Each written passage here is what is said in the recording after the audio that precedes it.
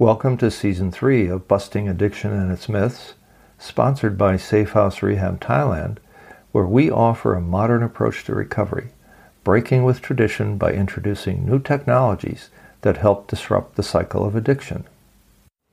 To learn more, visit us at safehouserehab.com and click on the video, or contact us at info@safehouserehab.com, and we'll tell you about our $1,000 airfare allowance and referral rewards program. My name is Bruno J., and here's why I created this podcast. Our research has shown that despite the opioid epidemic and the worldwide panic over the ravages of addiction, we didn't see that treatment centers were doing anything different to break the cycle more effectively and improve the odds of long-term success. So we have set out to do things differently and to let all those who love an addict or alcoholic know more about the advances in treatment that we represent. Here's what we're doing differently. We have designed our diagnostics and detox to isolate and treat opioid and multi-addiction, example, alcohol plus opioids plus speed, more effectively, given that these are the new challenges of addiction in the 21st century. We integrate leading-edge technology into the recovering process, thereby disrupting the disorder, speeding the recovery of brain health. Clients come to treatment with damaged brains. This is a given. We pay attention to the importance of dopamine and other ingredients vital to brain health recovery. Traditional rehabs don't provide anywhere near the tools and close guidance that clients truly need to help keep them clean and sober for life. We do it right. First, we advise our clients to go into our sober living facility to serve as a transition to normal life, and we absolutely outperform traditional rehabs when it comes to providing a structure for long-term recovery. So if you love an addict or alcoholic and you feel like your loved one is sucking the oxygen out of your life, is stealing your money, stealing your peace of mind and your sanity, this podcast is for you. If you're feeling rage and shame and he or she is living rent-free in your head 24/7, this podcast is for you. I hope to have you gain a better understanding of the nature of addictive disorder and the invisible effect it has on your psyche. It's my fervent hope you also gain a little more compassion for your loved one and for yourself, in spite of this cunning, baffling, and powerful disease. To paraphrase an author in this space, we struggle because we love.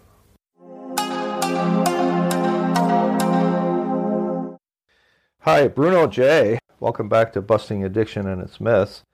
We are in Season 3, and this is actually Episode 9, which makes it the 35th episode in this series on addiction, and the myths that surround it, right? The reason that I chose to call this podcast series Busting Addiction and Its Myths is that not only do we want to vanquish addiction, a high-minded goal to which we aspire to as in a society to reach someday, but we also want to smash the myths that obscure the truths about this disorder. That's why we'll call it, this episode, What It Takes to Make It. To that end today, I am going to refer to the lessons that were taught to me by our good friend Tony Z, who's a young, very smart recovering fellow who has taken the lessons of recovery to heart and put them to work in his daily life every day for a number of years now. Any other critiques about content or delivery rests with me, Bruno J., and I am more than happy to take suggestions about topics and ways to improve the value of our insights for our audience.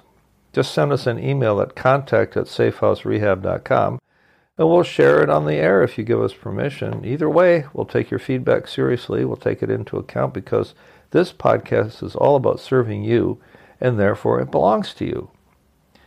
We're not above the occasional plug either, so go ahead and share the news with anyone who might find it useful in their lives.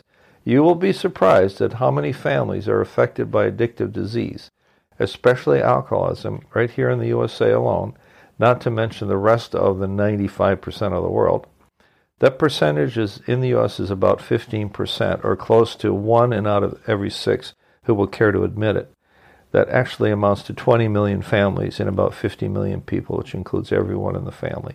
Don't worry, we checked the numbers. We're pretty close to the mark from a variety of sources. I know that Tony had a lot to do with the contact that we're about to share, so let me first say that everything that we learned today is essentially from Tony's experience as a young man at getting and staying clean and sober.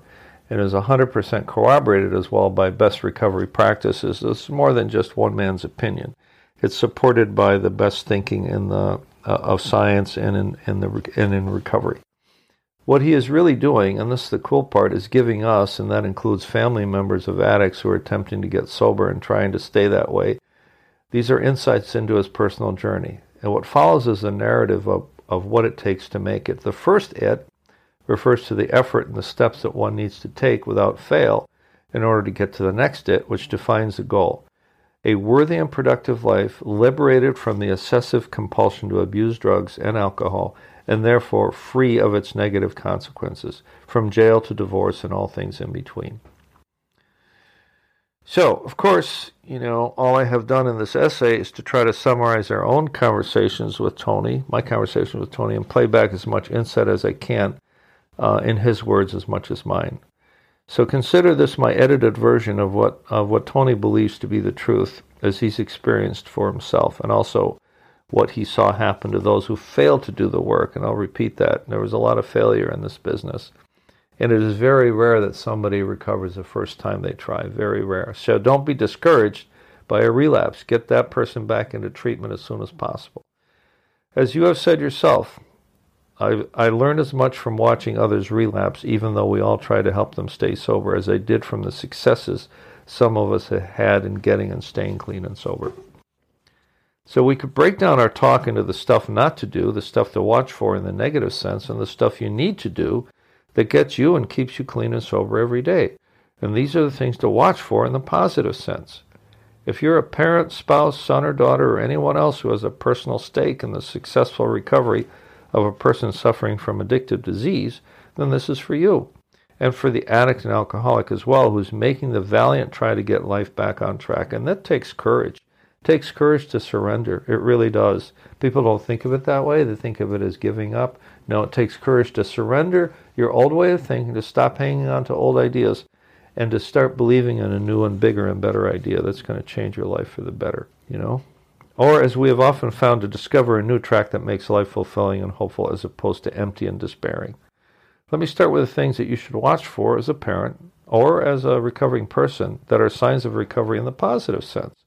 This assumes a scenario where the addict is in treatment or has recently come into a sober living facility or is back home with his or her family.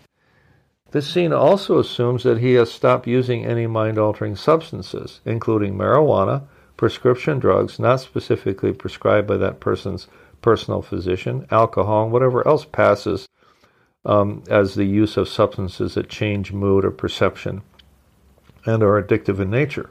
Prescribed antidepressants are typically non-addictive, by the way. But you'd be amazed at the number of different types of prescribed and other types of substances clients bring with them into treatment. Example is a huge number of sleep aids that exist on the market, like a natural element such as melatonin, which is okay, all the way to narcotic-like brands. Fill in the blank, but look at the warning label first.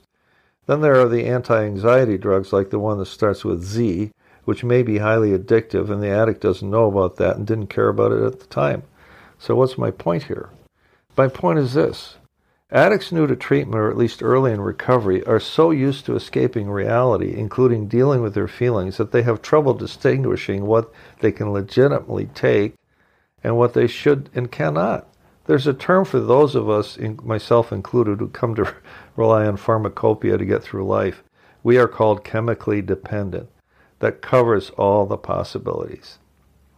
So this is directed to families and addicts who are new to recovery, in treatment, or sober living, or the addict or alcoholics just come home to their family. So once the addict is free of chemicals, including alcohol, then we look for the following signs and encourage the change in attitude and behavior that signal a healthy upward ascent to long-term recovery. 1. A return to a more normalized schedule results in a healthy, predictable rhythm for the day and for the night. So it really helps if you have a schedule of activities written out. Number 2, exercise and fitness. Chances are your physical body has been overstressed by not eating right and by lack of exercise. You need to get into a fitness routine on a daily basis.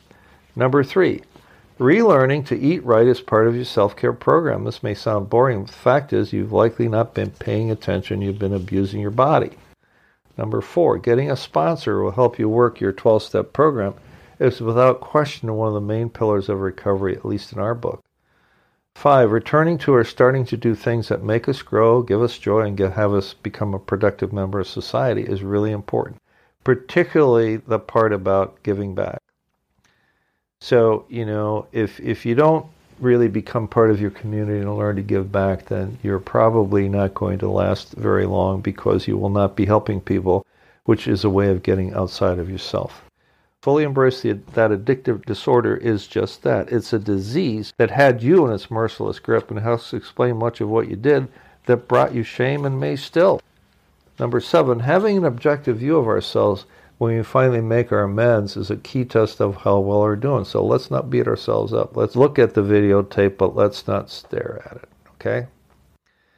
So those are the 7 major things that signal normalcy for the recovering addict. Normalcy is defined as regularly doing the things that keep us clean and sober, for we're reminded that this is a program of action, right? So what happens when we do that? What have we learned on the topic of what it takes to make it? We learned that recovery is all about self-care. At the early stage, it's about relapse prevention. Getting into a regular schedule builds the discipline a recovering addict needs to liberate oneself from the grip of the disorder. Number 2, having a fitness routine and eating right are foundational. If you want to make it, then you have to be fit for the challenge. Number 3, getting a sponsor is without a doubt the most important choice you as an addict make in early recovery. He or she will guide the way through the 12 steps of your program. You will never really be sure of where you are or where you need to go without a sponsor. You need to know where true north is and how to get there and how to head for there. Number 4, becoming a productive citizen and having a new purpose, carrying the message of recovery, reigniting passions, going to work, going back to school, and becoming a part of the recovering community are all signs of success. Number 5, embracing the idea that the past is good primarily as a lesson of what to do, and not as a way to beat yourself up, helps avoid the urge to use or drink and to ease the pain of regret.